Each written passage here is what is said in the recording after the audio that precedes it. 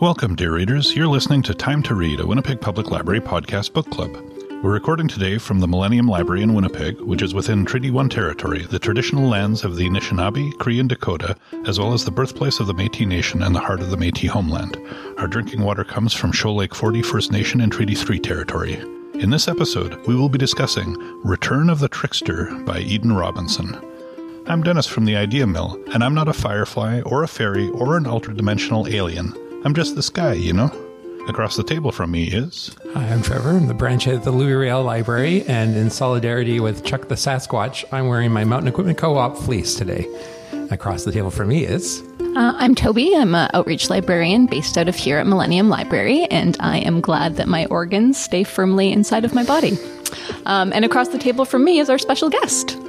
Hi, I'm Jordan Wheeler, and I'll just let it be known that my nickname in a few circles is Lil Sabe, which is the Anishinaabe one word for Sasquatch. And in the Okanagan Valley, the Okanagan Indians would call me Sasquatch as well. I am 6'4", and on occasion can get quite hairy. A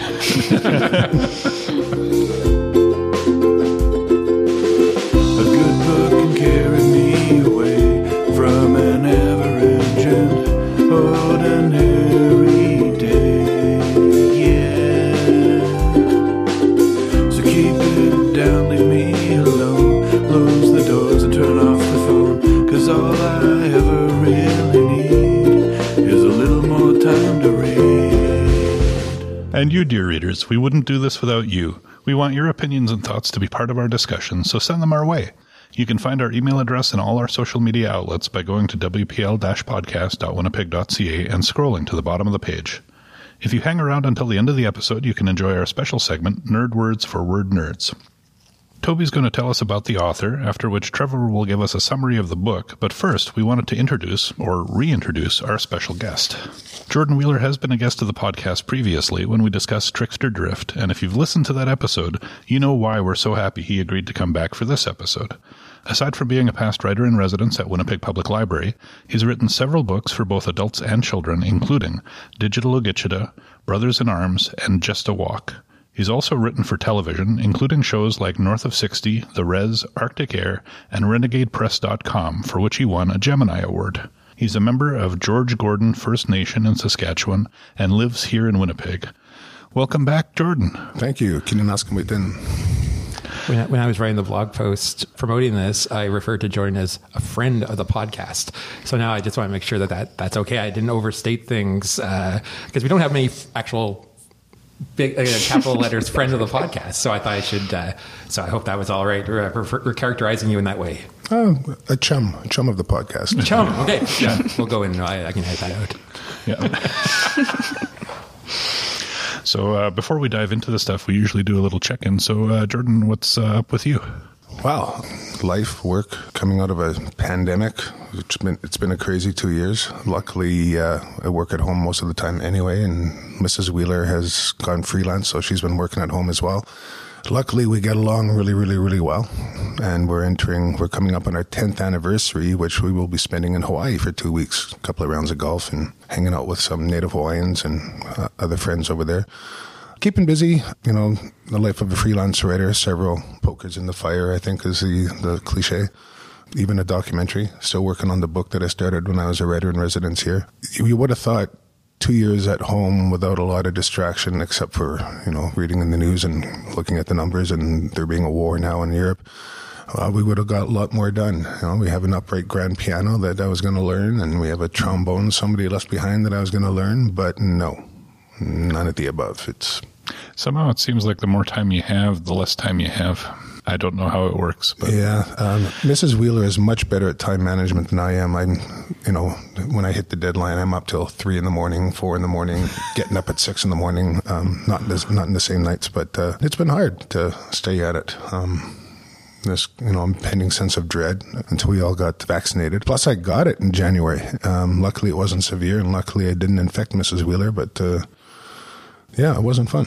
No, that will put a damper on a lot of things for pretty much everybody. How are you guys doing? Pretty good. I started Don Quixote. All right. That was one of your resolutions. Yeah, I'm pretty intimidated by it. It's a good 1,000 pages. So I've decided to approach it 10 pages a day, and that's working out very well. Excellent. Yeah, I started Don Quixote about 10 years ago. Oh, I think I'm halfway through. I might have to reread a few things. it's very meta. It's very contemporary, considering it was written in the Hundreds of years 17th ago. century. Yeah. Yeah, it took him 12 years to write the book, I think. Yeah. So it's fair to take 12 years to read it. Yeah. Yeah, and I was on vacation last week, and my wife and I were out for a walk in a wooded area. Let's just say that. And all of a sudden, my wife said, "Why is all there this blood on the ground?" And it was a fresh snowfall, lots of blood. And then about maybe 10 feet away from this blood pool was the remains of a deer. Ooh. And we're not sure, but we think maybe a coyote Or a may few. have. Or a coy wolf. Maybe, yeah. Hopefully not. But I was not expecting to see that because I am not normally out in a wooded area. So it was quite surprising. And there were 2 deer standing very nearby, just kind of looking shell-shocked, like as if like, "Whoa, what happened to Steve?" or whatever. Like they didn't run away. They were just kind of there, kind of, yeah. So it was, and there were magpies on the carcass. And yeah, that was, and when you go out for a walk, you don't really know what you're going to get. And that's what we got last week. So It's interesting. There's a lot of rabbits in the Wolseley area, which is where I live, and there have been eagles grabbing them, Omens Creek or off the avenues. And Really? the other couple of weeks ago, I was in the backyard, and a rabbit went booting down the back alley, and a fox was right on its tail. And they cut around a yard 2 houses down, and about 30 seconds later, I heard the rabbit scream. So not wow. a pleasant sound, and it's the first time I've ever heard it. wow. But whoever got the deer, lucky them. I love deer meat. Yeah. Nature Does what it does. Bloody and claw and tooth is the phrase, right? Yeah, and I guess leading up to this book with the blood and animal thing is kind of prescient. So I guess we should jump into the biography. Yeah, let's do it. So the podcast has already talked about Eden Robinson twice, in 2018 and 2019. So I didn't want to be too repetitive, but I did want to provide a general overview of her life and work and then talk about some more recent developments in her life since we last spoke about her. I did want to just start out with the bio on the Penguin website, which is so wonderful. And I'm going to try to say it slowly so you can take it all in. So Eden Robinson has matriarchal tendencies. Doesn't have a pressure cooker, but knows how to jar salmon. Her smoked salmon will not likely kill you. Hobbies: shopping for the apocalypse, using vocabulary as a weapon, nominating cousins to council while they're out of town, chair yoga, looking up possible diseases or syndromes on the interwebs, perfecting gluten-free bannock, and playing mahjong. Be warned, she writes novels and tends to be cranky when interrupted. So I love that, and I think it gives a really good overview of her personality. So she was born January 19th, 1968 in Kitimat, British Columbia. As you may recall, she shares a birthday with Dolly Parton and Edgar Allan Poe, which she does consider significant. She's a member of the Haisla and Heiltsuk First Nations. As a child, she wanted to be an astronaut, but then realized there was a height requirement of 5'3". After one of her stories was read aloud in grade 11 and received praise, she decided she wanted to be a writer. She first thought she was going to write horror, and her early influences include Stephen King and David Cronenberg, which you can very much see in her work. She went to the University of Victoria and got a BA, followed by an MFA from UBC. Her first book, Traplines, was a collection of short stories and was a New York Times notable book. Her second book, Monkey Beach, was shortlisted for the Giller and Governor General's Literary Award. Her third book was Blood Sports in 2006. Then she took 8 years to write Son of a Trickster, which was published in 2017. This was shortlisted for the Giller and was a 2020 Canada Reads contender. The sequel, Trickster Drift, came out in 2018, and the trilogy was completed with Return of the Trickster in 2021. This was not intended to be a trilogy, but as she says, the story kept building and building like yeast. Son of a Trickster was optioned for TV and premiered on CBC in 2020. Unfortunately, the second season was cancelled after the director's Indigenous identity was called into question. The first draft of Return of the Trickster was uncharacteristically happy, conflict-free, and she thought very boring. As she says, I had been with the characters for so long, I didn't want to hurt them in any way. Then the pandemic hit, and Robinson had to quarantine due to a possible exposure. She was alone on 2 acres of land, and it was spring, and she didn't know if she was having allergy symptoms or if she had COVID. She started rewriting the book as a distraction against what she thought was her imminent death, and it took the book in a very dark direction. She says, everyone died. It was a slaughter from beginning to end. Obviously, this was not the case for the final draft, which is a bit more of a happy medium. And of course, no bio of hers would be complete without mentioning her laugh, which has been called the best laugh in the book business. I would highly recommend finding a clip of her talking. There's a short little video from CBC when Son of a Trickster was on Canada Reads, and Robinson's laugh is indeed just so wonderful and super infectious. And like Toby, she can also swear like a sailor. Oh, not surprising. So I thought with the summary, maybe I would do something like the story so far and then a little bit of the third book, just to refresh people's memories if they haven't read all 3 books. So let's see how this goes. Jared Martin just wants to be a regular teenager, but life has other plans. By the end of Son of a Trickster, Jared finds out he's the biological son of Weejit, a trickster spirit. His mom is an actual witch, and his girlfriend Sarah almost dies when she taps into her own magical potential. Jared's biological aunt, Georgina, also known as Dwassen's, Weejit's sister, sets him on the path to sobriety. In Trickster Drift, which takes place about a year after the events of Son of a Trickster, Jared moves to Vancouver to take college classes while connecting with unfamiliar branches of his family. His mom's sister, Aunt Maeve and crew, as well as Aunt Georgina's pack of coy wolves. When one of his mom's ex-boyfriends, David, stalks and ultimately attacks Jared, Jared's status as a trickster is confirmed when he transforms into a raven. The second novel ends on a cliffhanger where Jared tries to stop his Aunt Georgina and her coy wolves from destroying innocent lives by trapping them all in an inhospitable caveman universe. Only Aunt Georgina survives, and she takes her revenge by killing Jared and eating his organs, and then doing it again and again in a Promethean time loop.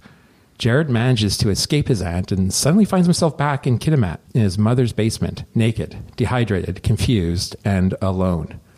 The third and final book in the series, Return of the Trickster, picks up right where Trickster Drift left off.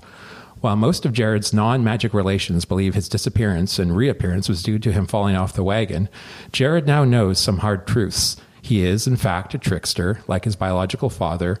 Not only that, but of Weejit's 535 offspring, Jared is the only one who can claim the dubious honor of tricksterism. Another thing, his Aunt Georgina is furious that she is still trapped in the other universe and manipulates the coy wolves, the ones that are remaining, I guess, into going after Jared and everyone he loves. Jared can't fight Georgina and her wolves by himself, and it takes a number of unexpected allies to see things through.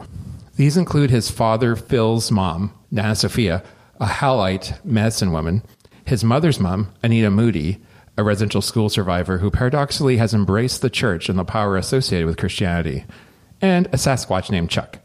Robinson takes us on a dark and disturbing ride where horrible things happen alongside laugh-out-loud moments, sprinkled with generous portions of magic and deep-fried David fingers.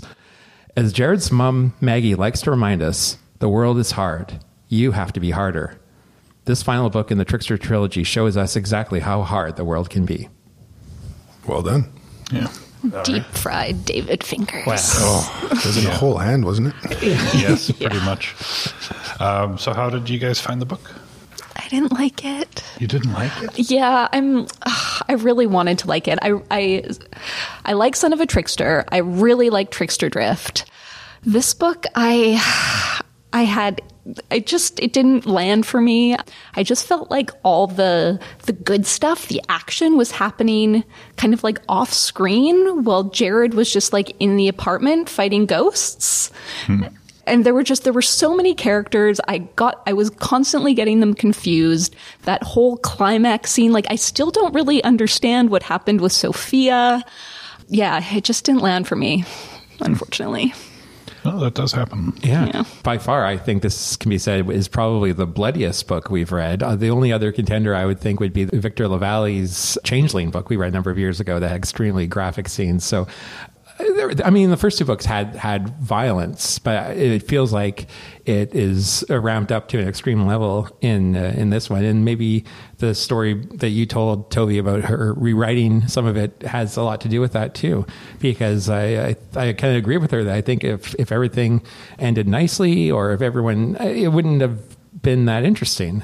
I went back and I read Son of a Trickster and Trickster Drift before reading this one, just to refresh my memory. And I feel the three of them work really well together. And I was surprised that she didn't originally plan a trilogy, because when you read them all together, it does feel like one story just split into three books. And I thought it was, for me, a satisfying conclusion to the series. How about you, Jordan? I'm going to confess that, one, I haven't finished a book yet. I'm well into it, but I've also read the first two. I can see the issues Toby has with it. There are times when I thought the dialogue was a little too cute. There are a lot of characters to keep track of, but I'm so far into it that my critical blinders are gone. I'm just in this world with these people who I love, who I worry about. I'm finding Jared a little whiny, like Luke Skywalker in the first episode of Star Wars. But, he's in a rough place. I can commiserate with him on that level. It's funny how she portrays Sasquatch. Anishinaabe, one word for this territory is Sabe. How Eden portrayed that being, who Indigenous people just accept as being with us. The difference, how she treated that being in Monkey Beach to Return of the Trickster. Suddenly he's like Mr. Brady, as opposed to this, dark character lurking in the forest. So, yeah, that was an interesting choice. And I did not know that Sasquatch ate humans, but luckily our Chuck is a Hugin, the vegan version of Sasquatch, of the Sasquatch diet. So for me, when we had previously covered these books on the series, I had not read them because I wasn't on the panel at the time. So this past summer, I finally went and read the first two books in the series, and I was just in love with them immediately. So when I came to the third one, which I read about 2 weeks ago, it had been many months. And, when there's time off in between books in a series, it's always like, oh, I'm going to forget a lot of the details. And it's like, oh, I didn't have time to reread the first two. But as soon as I started reading, it felt familiar again. And Eden Robinson has a very good way of, encapsulating the past couple of books, giving you the right amount of information, but keeping it in the flow of the story. And so right away, I was like, okay, I'm back with these people. I'm back in this place. I can understand, Toby, you weren't as fond of this one as the other ones, because for me, I don't know how I feel about this book entirely. Like, I've read it. I like so much of it, but I have questions. Some of them were details, and I think maybe I skipped over some stuff. Like I don't understand how Bob the Octopus went from an antagonist to a friend. I missed that part. And I'm not sure how that switch happened. I don't know how I feel about David having been a part of the magical world or having been able to connect to it. Because in the first two books, he was just a human, psycho stalker guy, as malignant and as awful as anything can be, but also very much rooted in the real world, because we have people who do that stuff. But now that he was also just at the end, he was also connected to the magical worlds. I don't know how I feel about that. It kind of changes the way I interpret the first two books. So I've got these things that in my mind have not settled yet, and I feel like I have to reread the trilogy at some point to kind of come to that point. I did overall like it, and also I thought the last couple of chapters where all the action happened and everything kind of wrapped up, they hit me so fast. I didn't really want the book to end when it did, because I still enjoyed being connected to all the characters, but it had to end, and so it did, and it was a big bang, and I wasn't ready for it. I have that reaction with any book I'm enjoying, dreading the end of it. Yeah. This series, I really like the way that Robinson writes dialogue and relationships. These are not the types of relationships that I have in my life, but they feel very authentic to me as relationships of people that I know or have known at different points in my life. I like the way she writes in general. For this one, I felt like it wasn't as tightly focused as the first two books. I felt it was a little more scattered. Did anyone get the sense, and I think Jared mentions this a couple of times, but when he, at the beginning of the third book, he questions whether he's actually come back to the same universe that he left, because there's so many things because really the third book takes place right after the second book. Like it's the same weekend, and his dad has sort of become a super evangelical Christian, which I mean I suppose could happen because he hasn't seen his dad in a few months, right? Because he last saw him when he came down to Vancouver to go to school, so it would have been like August, September, and this was supposed to be December, November, something like that, before Christmas anyway. And I was wondering, like, especially with the whole idea of the multiverse, could this be one possible ending? And there could be, it could be open to interpretation as to, just like what you're saying, Toby, that she wrote one version of it when things were going well in her life. And then she wrote a extremely, like the darkest timeline version when she was quarantined. And that to me is super interesting because Jordan, like what you're saying, is we've come to know and love these characters and we feel like they're living things.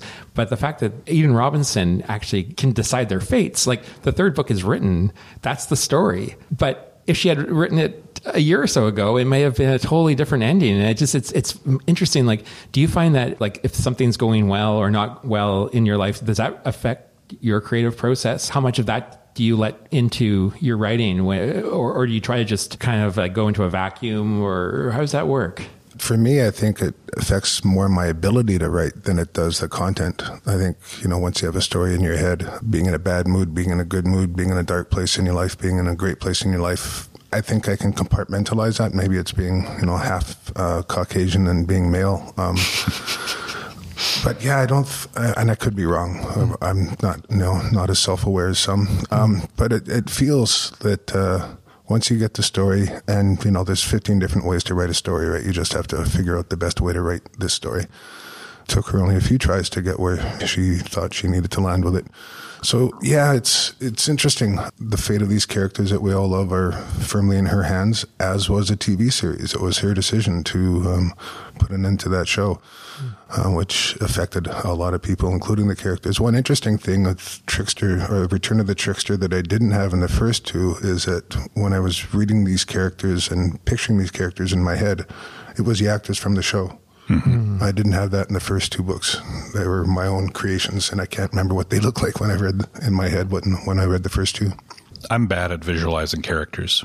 I have a lot of trouble with it. But sometimes, you watch a movie or a TV version and you're like, that's not that character. I didn't feel that way with Trickster. Like watching it, I thought Jared was maybe a little tall, rugged, and handsome for the character I would have pictured. TV is, the boffability factor. He's got a... True.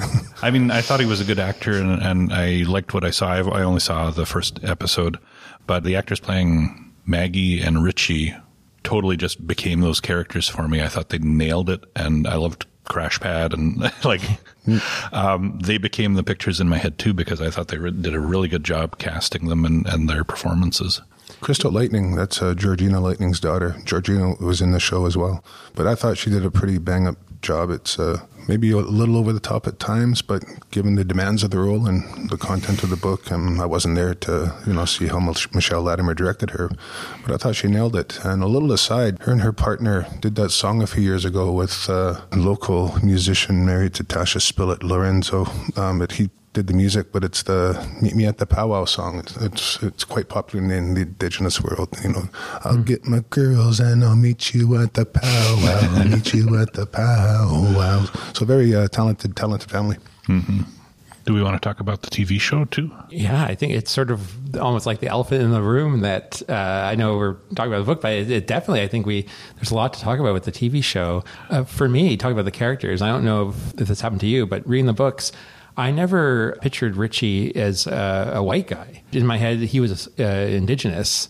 And so I was kind of startled when he was a white guy. But I thought, oh, okay. And I went with it. I guess maybe because there was like all those references to him going back to Winnipeg and in the books and stuff. And not that white people live in Winnipeg too. There's a couple of us here, Trevor. Come on. I don't know. That was probably the biggest sort of casting change in my head from how I saw the characters in the book was Richie. But everyone else was sort of like I could saw it, but it didn't take me long before I was like, it's like, yeah, no, this is Richie for sure. I mean, the first episode where he comes up to the drive-through window and he pulls the gun on Jared, yeah. I actually gasped out loud when I was watching it. I had my headphones on and my wife came in. It's like, what's wrong? I'm like, oh, I just watching this show. Like, I mean, I thought it was very well done. And, I don't fully understand exactly what happened with the show. The CBC canceled it. It involved the showrunner, Michelle Latimer, because she had also directed a documentary called An Inconvenient Indian. And for a press release for that movie, identified her with an Indigenous group in Quebec who did not have the information or did not agree, didn't recognize her as being that. Part of that community. And she stepped back from the Trickster show, but then it was the CBC in consultation with, it sounds like a bunch of people, but I'm not sure exactly, Eden Robinson and everyone, and they decide not to go forward with season 2. Do I have sort of like the bare bones of it? Yeah. People questioned Jordan Boyden's identity for years before it was revealed that he wasn't Indigenous. And there's this sense, especially in the East, Quebec, Nova Scotia, that if you have a smidgen of Indigenous blood, that you're Métis.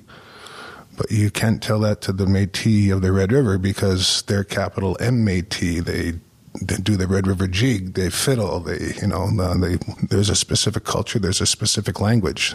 And so that whole mixed blood versus Métis is all part of the murky identity politics behind it all. But she assumed the family lore was true and just went with it without ever confirming it. And I'm sure she had it in her head that she was Indigenous. I can't speak on her behalf, of course. And I'm sure it was a shock to her when she found out that maybe I'm not. But she held on to it and fought for it. And that's probably what cost the audience a season 2 and a season 3 and maybe more. Yeah. I think the biggest victim, if that's the right word, I don't think it is, the biggest casualty, metaphorically speaking, is Eden herself. Because there was an audience for it. We're seeing how Reservation Dogs has become so popular and a similar style of show. I do remember watching it in the early going, and as soon as there's the big drinking in episode 1, I think a lot of the Indigenous audience over the age of 50 tuned out because, the stereotype. And the ones who stuck around, for me anyway, there were points where, because unlike Monkey Beach, which was directed by Loretta Todd and came out in and around the same time as all this, it was shot up in northern BC in Haisla territory. Trickster series was shot in North Bay, Ontario. Mm-hmm. So they had to CGI in the mountains and all that. And there started to be some pan-Indigenous stuff, and Anishinaabe culture was leaking into what is a Haisla story. So kind of things didn't sit well with me before I knew any of the goings-on. So, I enjoyed it. I kept watching, I watched the whole series, as I have with Reservation Dogs. One of the beauties of both is, and this is what fighting with producers over the years with the various productions I worked on. When I started in television, I was the only Indian in the room on Indian shows. Nowadays, there might be one white person in the room. Reservation Dogs is all Indians in the room, and other shows are like that. And I've recently had my first experience with an all-Indigenous writing room, and you just save a shitload of time because you don't have to explain things to white people. And what Trickster did and what Reservation Dogs does is it doesn't explain anything to the audience, and that's super, super refreshing.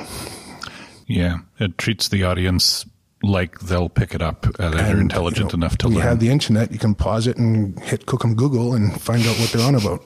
Yeah, I will say too, I have trouble picturing locations too. So when I was reading the book, Kitimat is kind of a mystery to me in terms of what it would look like. And when I watched the show, I'm like, oh, that looks a lot like Ontario when I would go camping with my family. And then I found out, it is Ontario. Oh. Yeah.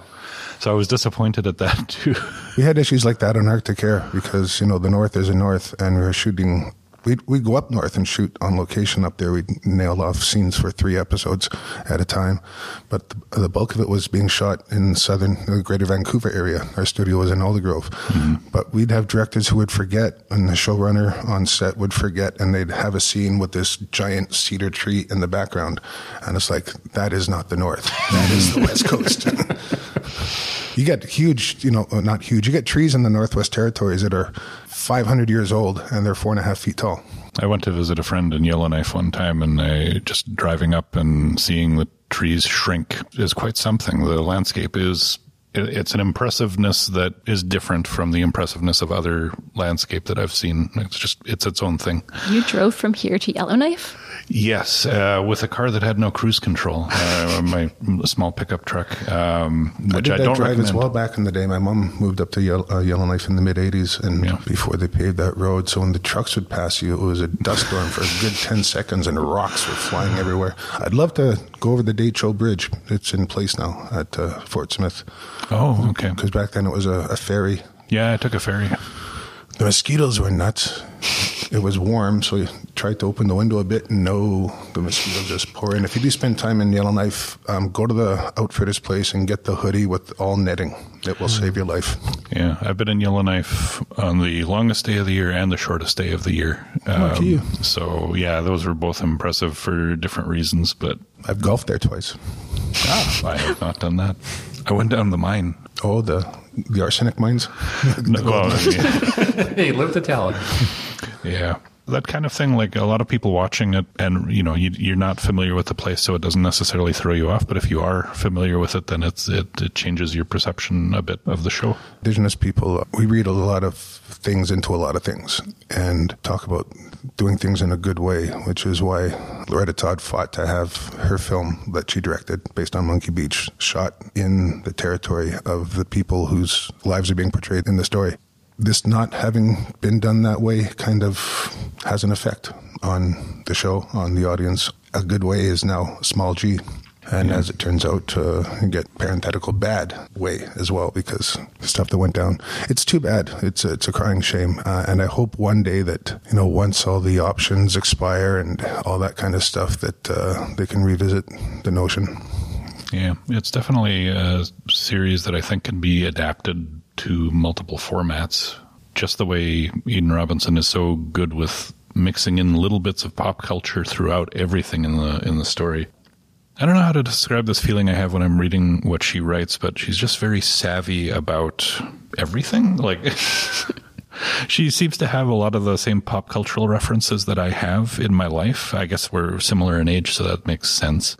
But the way she integrates them in, like, you don't have to know all the stuff to enjoy the writing, but it really adds layers to it that just kind of build up the whole thing. She does not miss any opportunity for some punniness. Not that she uses puns. You can see it as almost improvisational writing in some... I'm sure it's not, but when you're in the writing process, things jump up and you make connections, and she kind of just highlights them in a way that's really, really rewarding if you're, of a certain age, I guess. Well, I find one of her strengths too is her ability to write believable dialogue. Like, I just find, like, the texts flying back and forth between Jared and his mom, or just the way the characters are talking. It felt like real people talking, and I think that's probably, she makes it look easy.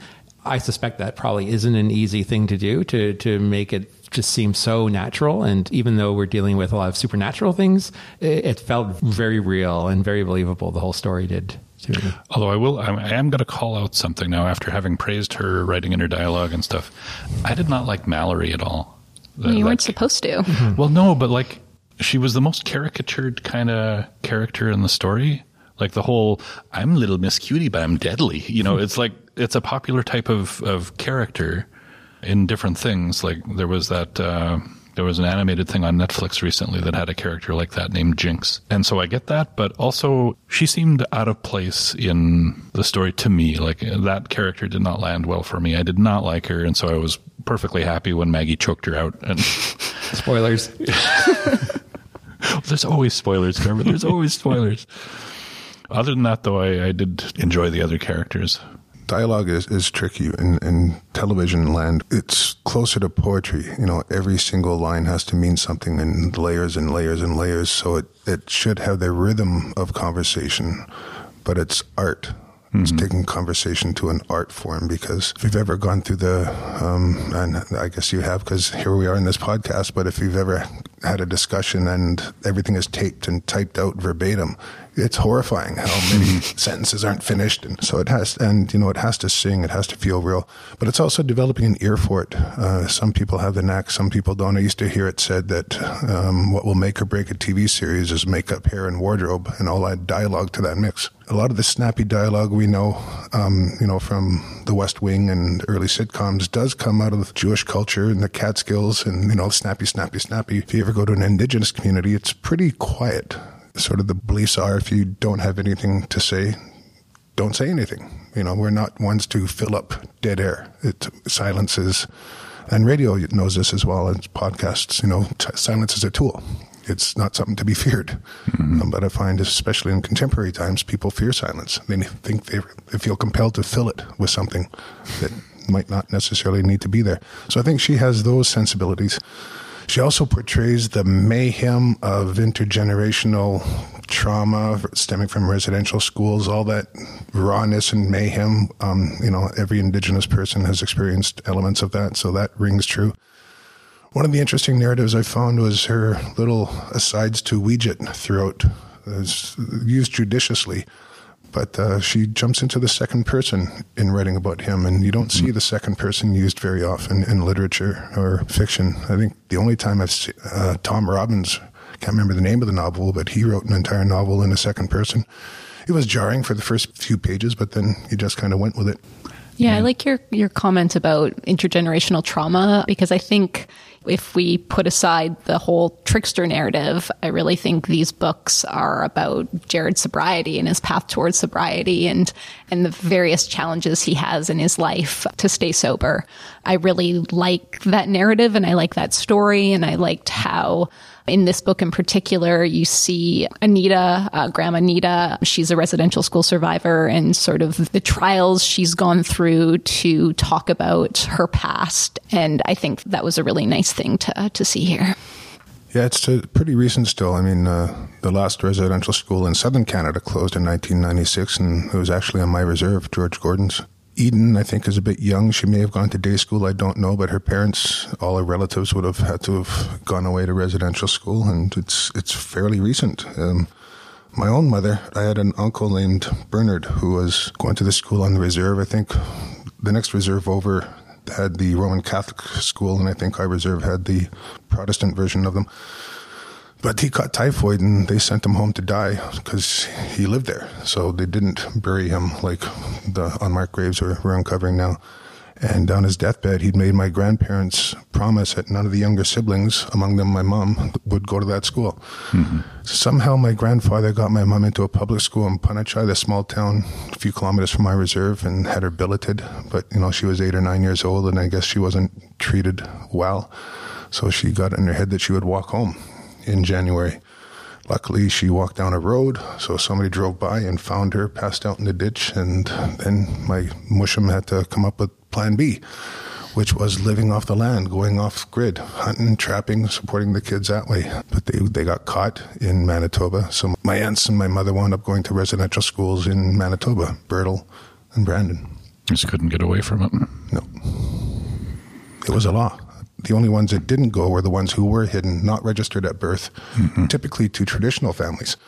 Traditional families didn't want their kids going because often the girls would get sterilized against their knowledge to cut those lines. So they would literally not register them at birth so there wouldn't be a paper trail, so they wouldn't come looking for them. And then when time came to gather up the kids every September, they'd be off in the bush up somewhere in the dark recesses of the territory to protect them. Some of them had a hell of a time later in life trying to get a passport because they didn't exist on paper anywhere. I wonder if it's significant that Eden Robinson didn't bring Grandma Anita into the story till the third book. She's mentioned briefly at the very beginning of the first book is because she thought Jared was Weejit. And then there are a few letters that go back and forth. But as a character, we don't really get her story, her perspective till the third book. And I wonder if that's significant, that it took 3 books maybe to feel that this type of the story can be told. I don't know. Might have been luck of the draw. You never know. But serendipitous luck of the draw. It does feel like the progression, though. Now these characters, the audience, have earned the right to be invited into this element of the overall narrative. I think it's also a little bit of like building up a character. Like we knew of her existence. We had little touches of her throughout and mentions that she's, a powerful witch.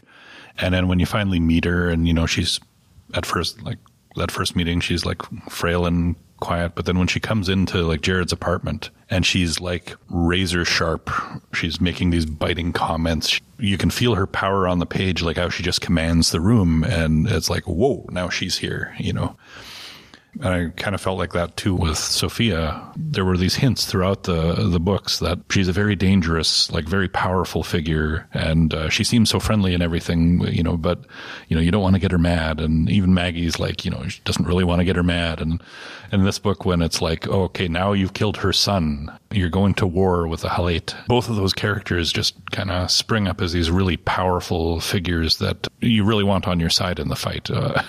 I love the badass women in these books. Like they're chock full of just these powerful, strong, larger than life, supernatural often characters. Sophia, I'm very confused about her character. Is she good or bad?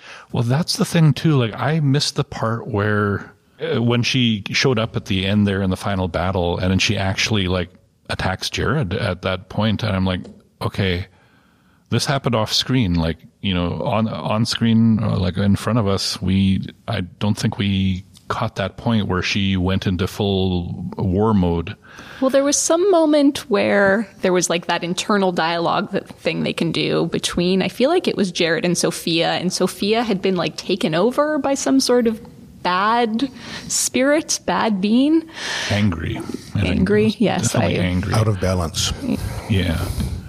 And that was one of those things, like, I really feel like I need to reread at some point because I feel like there was maybe subtle mentions or things in there that were kind of directing this, but I kind of missed the point where she was like full on super scary to everyone near her. I assume that was out of grief because of her son's murder. Because in the first book, like she was the fun grandma, right? She was the one that would sneak out with Jared and go to the movies, and they would ride around on her scooter, and she would send him money. And then as soon as she found out that she was not actually Philip's biological son, that she totally cut herself out of his life, and it was devastating. So the fact that she comes back into his life, despite the fact that she's not biologically related to him, but she comes back because she just genuinely loves and cares about Jared, I thought was really powerful too. That it went beyond sort of bloodlines. That it was, I thought it was a powerful statement.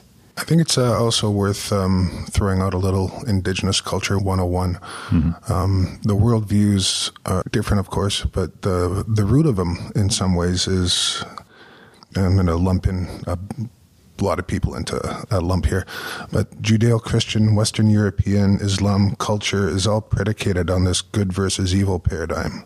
So where Christ and Satan, Luke Skywalker and Darth Vader are modern incarnations of those beings.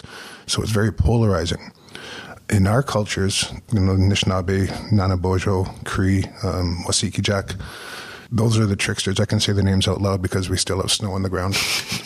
Winter is storytelling season. And I want to tell you, we specifically made sure that there was snow on the ground when we invited you back. Good call.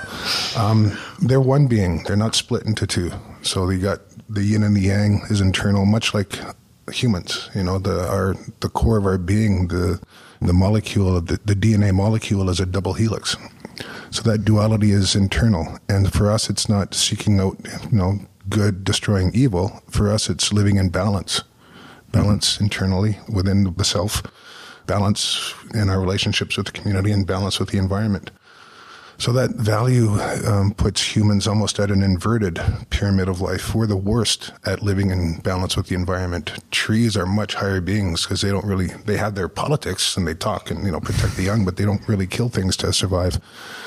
So when you look at it in that way, you realize that placing values like good and evil are sort of foreign to these characters. It's about balance. So Jared's out of balance, the spirits are out of balance, and it's all about trying to find that balance.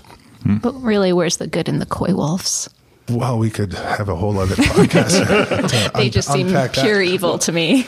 Well, Yeah. in a standard There's darkness. environment, There's, you need predators as well as Yeah, balance out very true. Yeah, they're very base driven, and like many tricksters, particularly Coyote for the Okanagan, he's basically motivated by food and sex, like a lot of men. I think most men.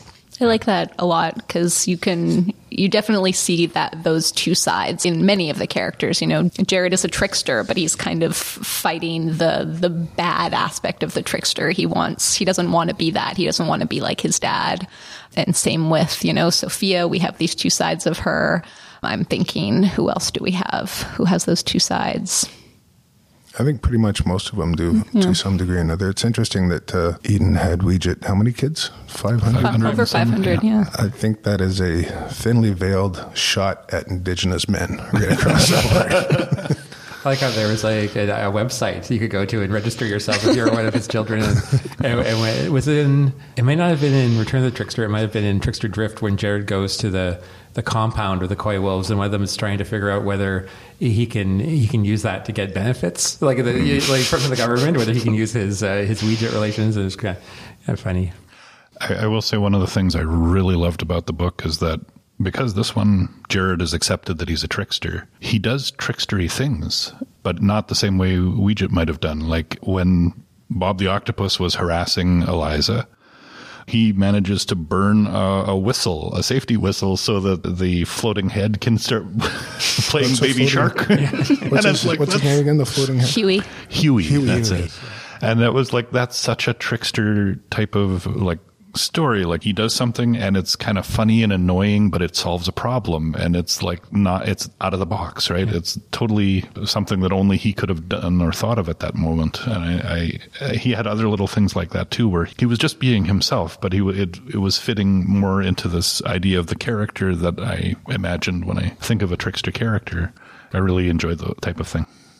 One elephant in the room, to a degree, or an elephant in the book, which people talked about when the series came about, was choosing to use trickster characters takes some gumption. And so it's not something you would approach lightly. I don't know what Eden's process was. I'm sure she had one to protect herself, because a lot of us fully believe when you mess with this stuff, you can open yourself up to some ramifications. And from stories based on people who worked on the TV series, those steps weren't taken to appease the gods. It would be a more, European way of putting it. So, bad shit happened as a result, you could argue. So it's a brave trilogy. It's brave to take on these characters. It's brave to go to those places with these characters, the supernatural elements, because a lot of traditional people say you don't mess with this stuff. The W character, the cannibal in the bush. A couple of times I've had that character in a couple of things I've written, and I was warned, be careful. I was on a Canada Council jury years ago. I can't say which one, and I can't say what projects, of course, but there was some content with the W character, and one of the more traditional people we had in the room just, I'm out of here, left the room, would not comment on that project because he didn't want to open himself up or his family to any potential ramifications. And, those sounds superstitious, sounds, silly on some levels, but most of our people believe that, absolutely, much like we believe Sabe and Sasquatch are real, and little people, and all of the above. And I noticed you're saying the W character, and I'm pretty sure I know who you're referring to, but you're purposefully not saying the name. Yes. Yeah, okay. I imagine that is one of the complicating factors in the entertainment world, dealing with so many Anglos and the cultural differences there that are hard to get across in a way that doesn't stop the story and get some Indigenous culture 101 happening. Yeah, just because I know I'm a very skeptical, straightforward, scientifically minded person, so I don't believe in the supernatural.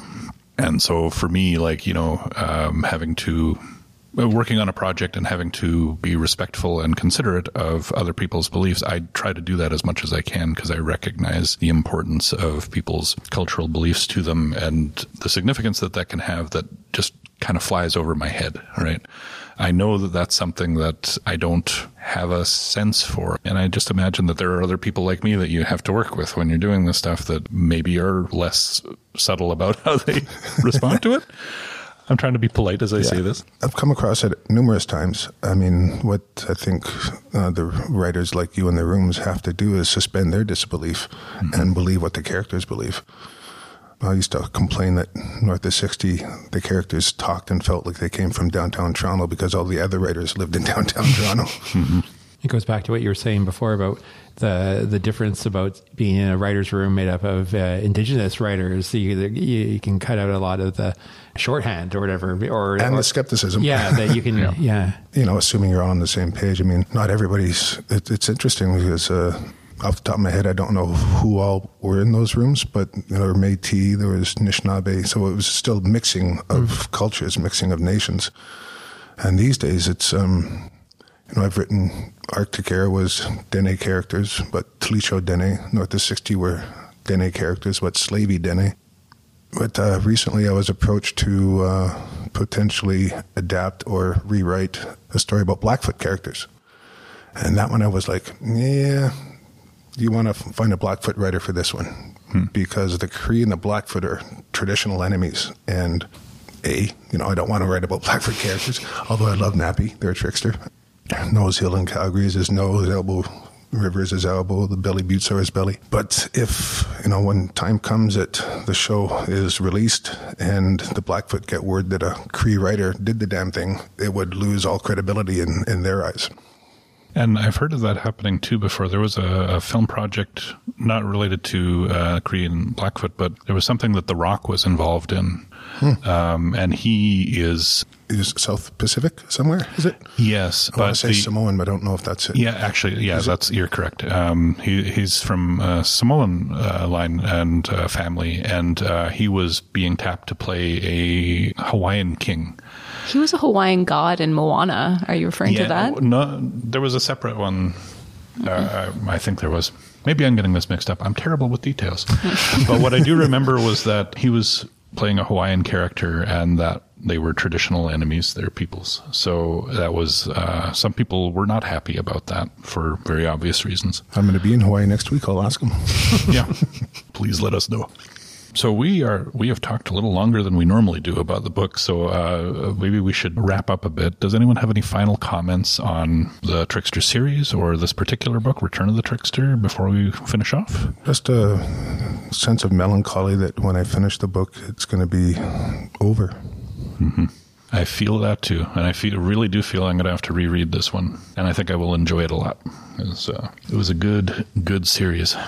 Yeah, I mean, I said I didn't like this book, and I mean, I didn't hate it. Like, I give it a 3 out of 5. Oh. And that's a passing grade. Yeah. So I think it is worth a read, especially on the tails of the first 2. I think she's done a phenomenal job here with this series, and yeah, I am also sad it's over.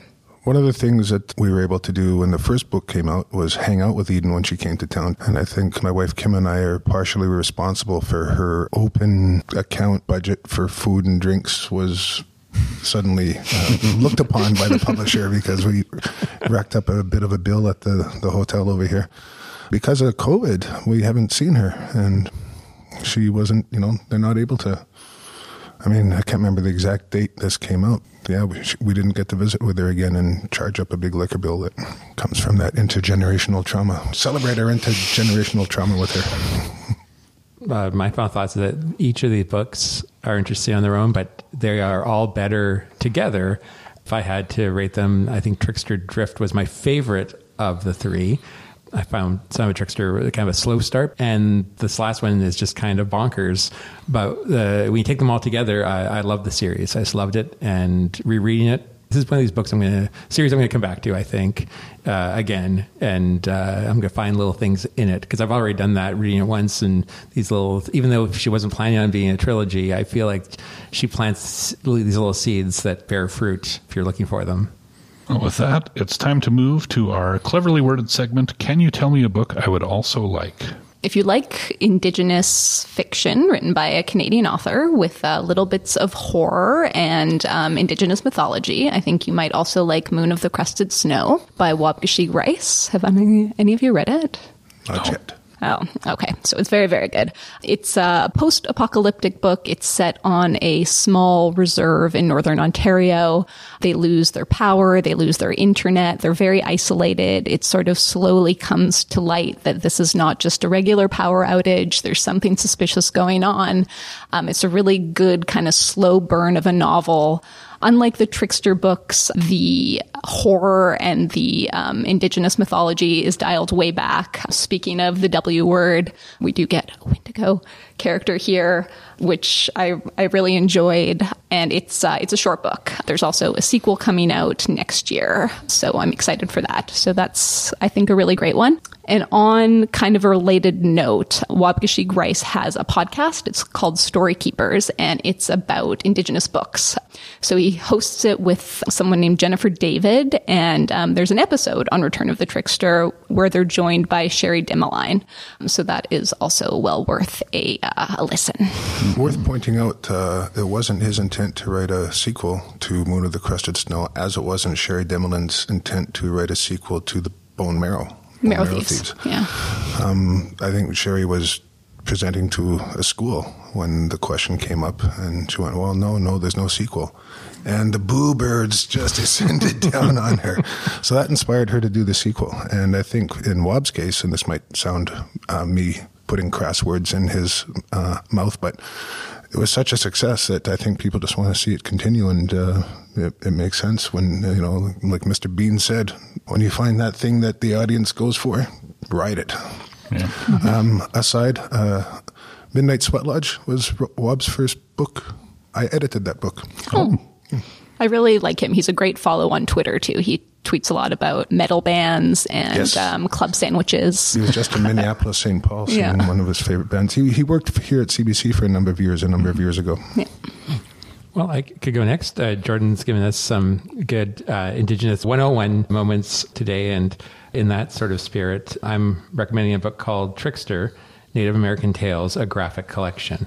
Now, we have this in our library collection in the young adult section and in the graphic novel section, both of which, I just remind everybody, is they're not genres, they're formats.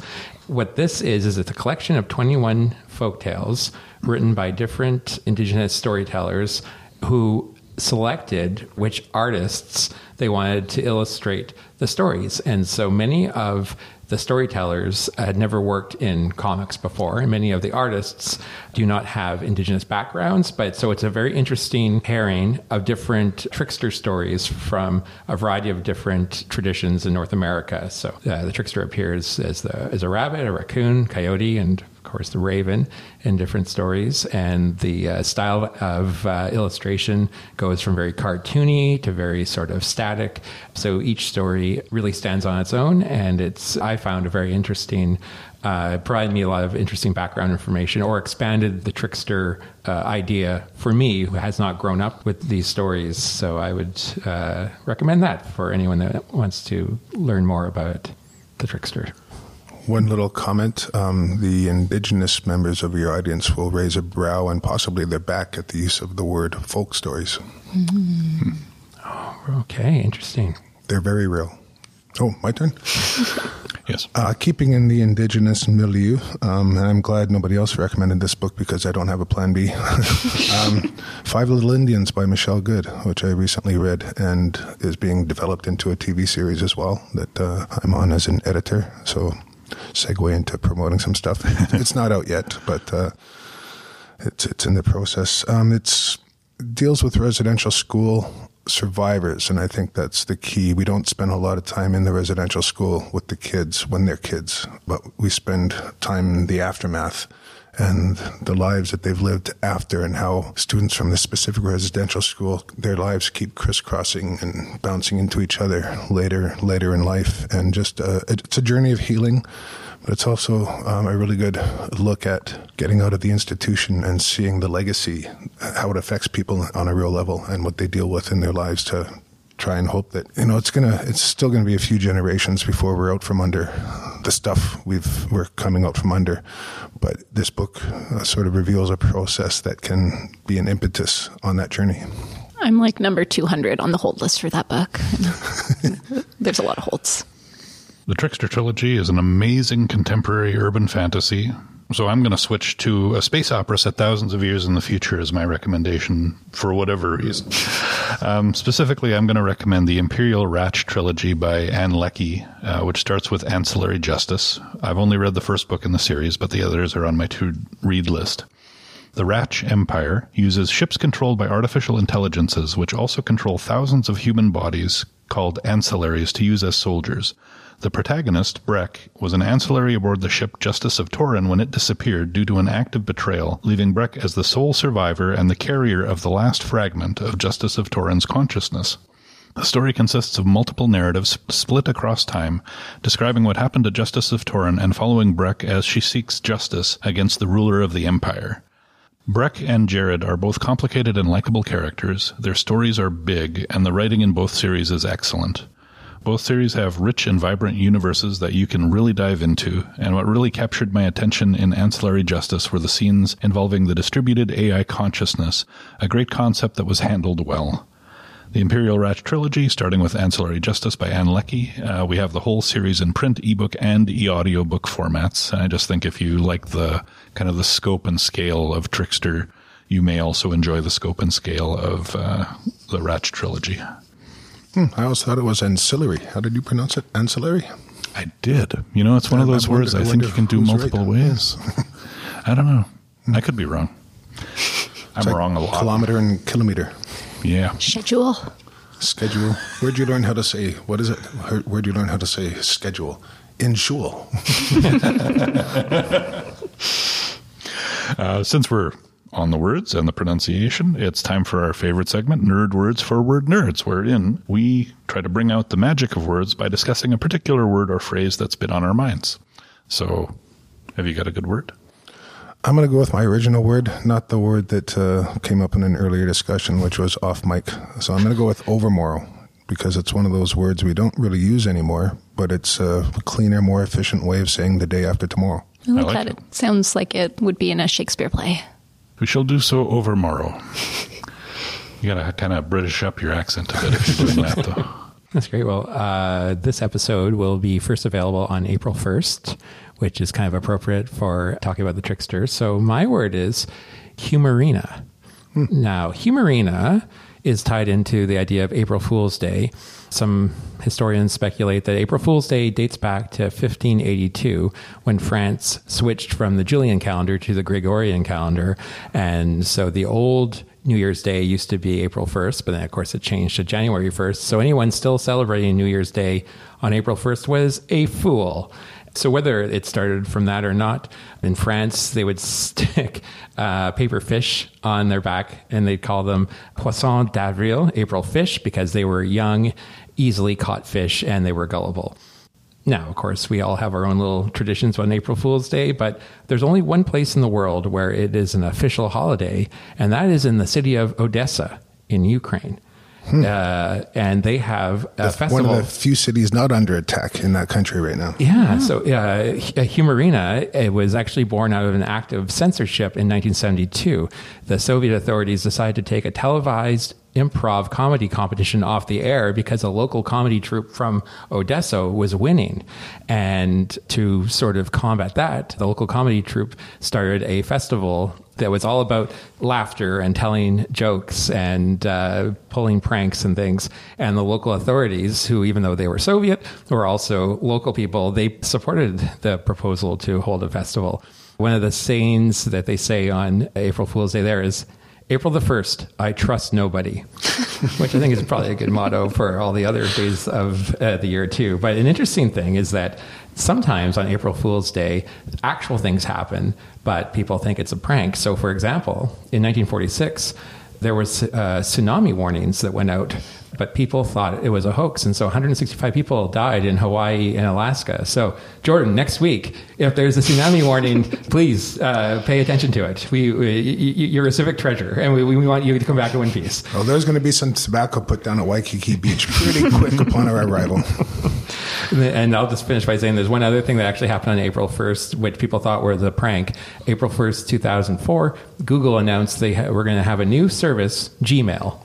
And people thought it was ridiculous because the amount of storage capacity they were offering was 10 times that which email services were offering then. But it wasn't a joke. It just was a bad timing. So, Humoria. It's quite amazing. Yeah, you'd think they would know better than to make a big announcement like that on April 1st. I think they did that on purpose. I think they expected people to think it was a joke and then be kind of awed when they realized it wasn't, because a gigabyte was a big deal back then. All right, my word comes directly from the book, and it is ensorcelled. I don't know if anyone noticed that word, but it really jumped out at me. She snuck it in one of the last chapters, and it is a word that means bewitch or enchants. And I like it because it kind of sounds like it means, the source sounds like sorcerer, and it comes from that etymology. So it's like you've been sorcered. Ensorcelled. And it has this kind of fun, magical quality to it. Looking up the meaning, it is often associated with evil spells or curses. So when you are ensorcelled, it's kind of that cartoon character swirly eye thing when you're doing something against your will. But yeah, just a word that jumped out for me that I like. It's interesting. Sorry, I keep jumping in. Please do. But it's often, I think, useful to just step back and realize that this book was written in a foreign language to the Haisla. English is not our language. Mm-hmm. It's been imposed upon us. So it's, the choice of words, the choice of how to use this foreign language. A lot of us grew up with it. We've learned it, but it still has sensibilities in it that you won't find in the Indigenous language. I'm sure if this book was written in the Indigenous language, the vibe would be in the same ballpark, but the nuances would be a lot crisper, I think.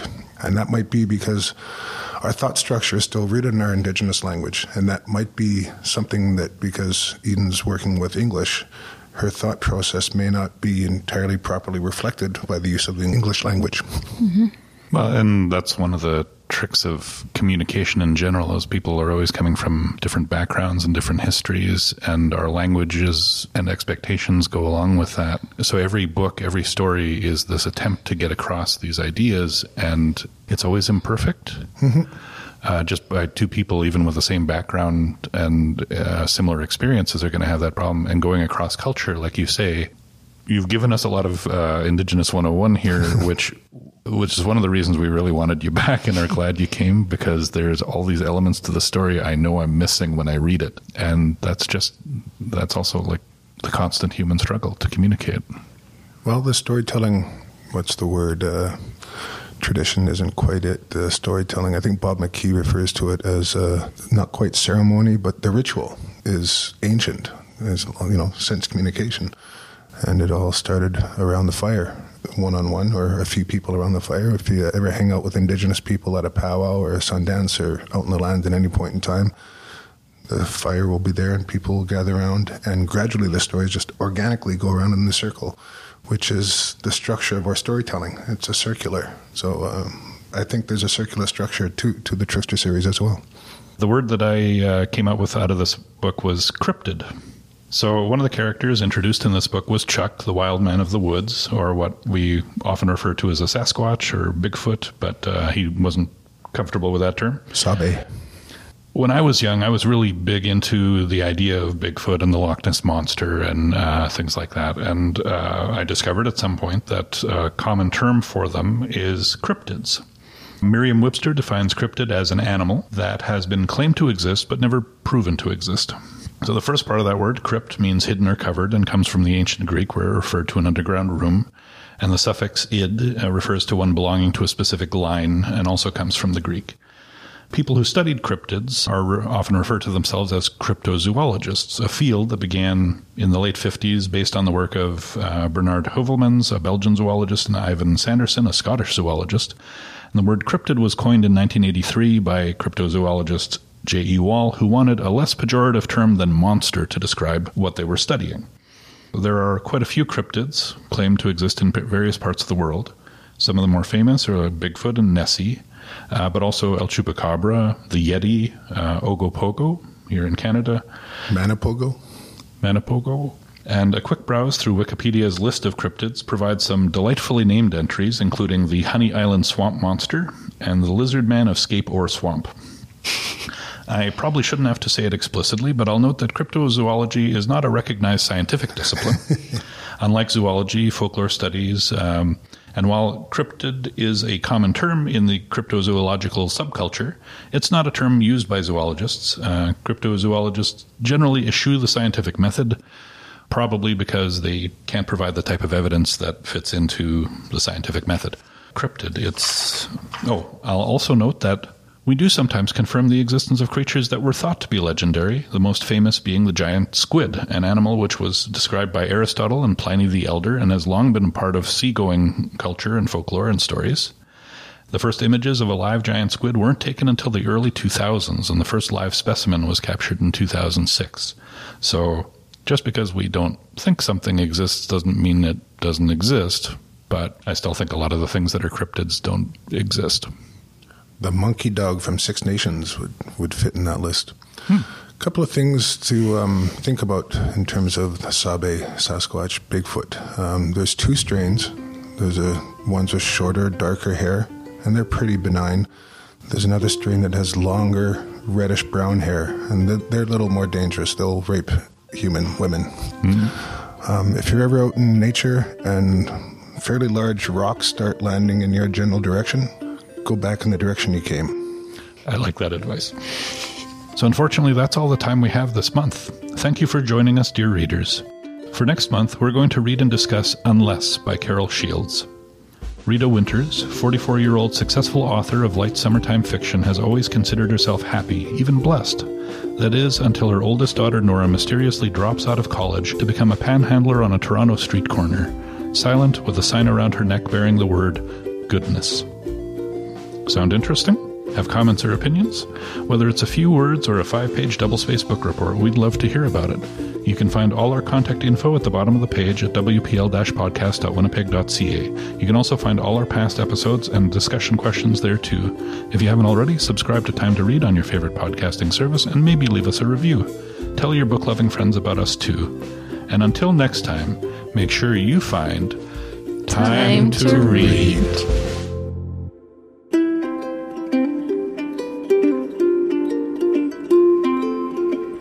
All I need is time to read. All I need is time to read. All I need is time to read. All I ever really need is a little more time to read.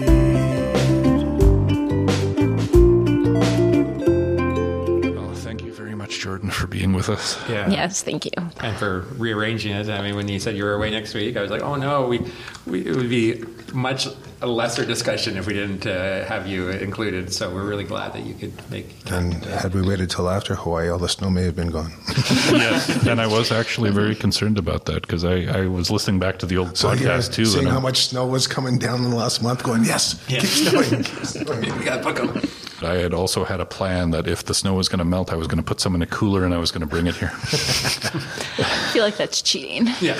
Yeah. Some people will say, there's snow in Antarctica. We can talk about this. It's not the same thing. No.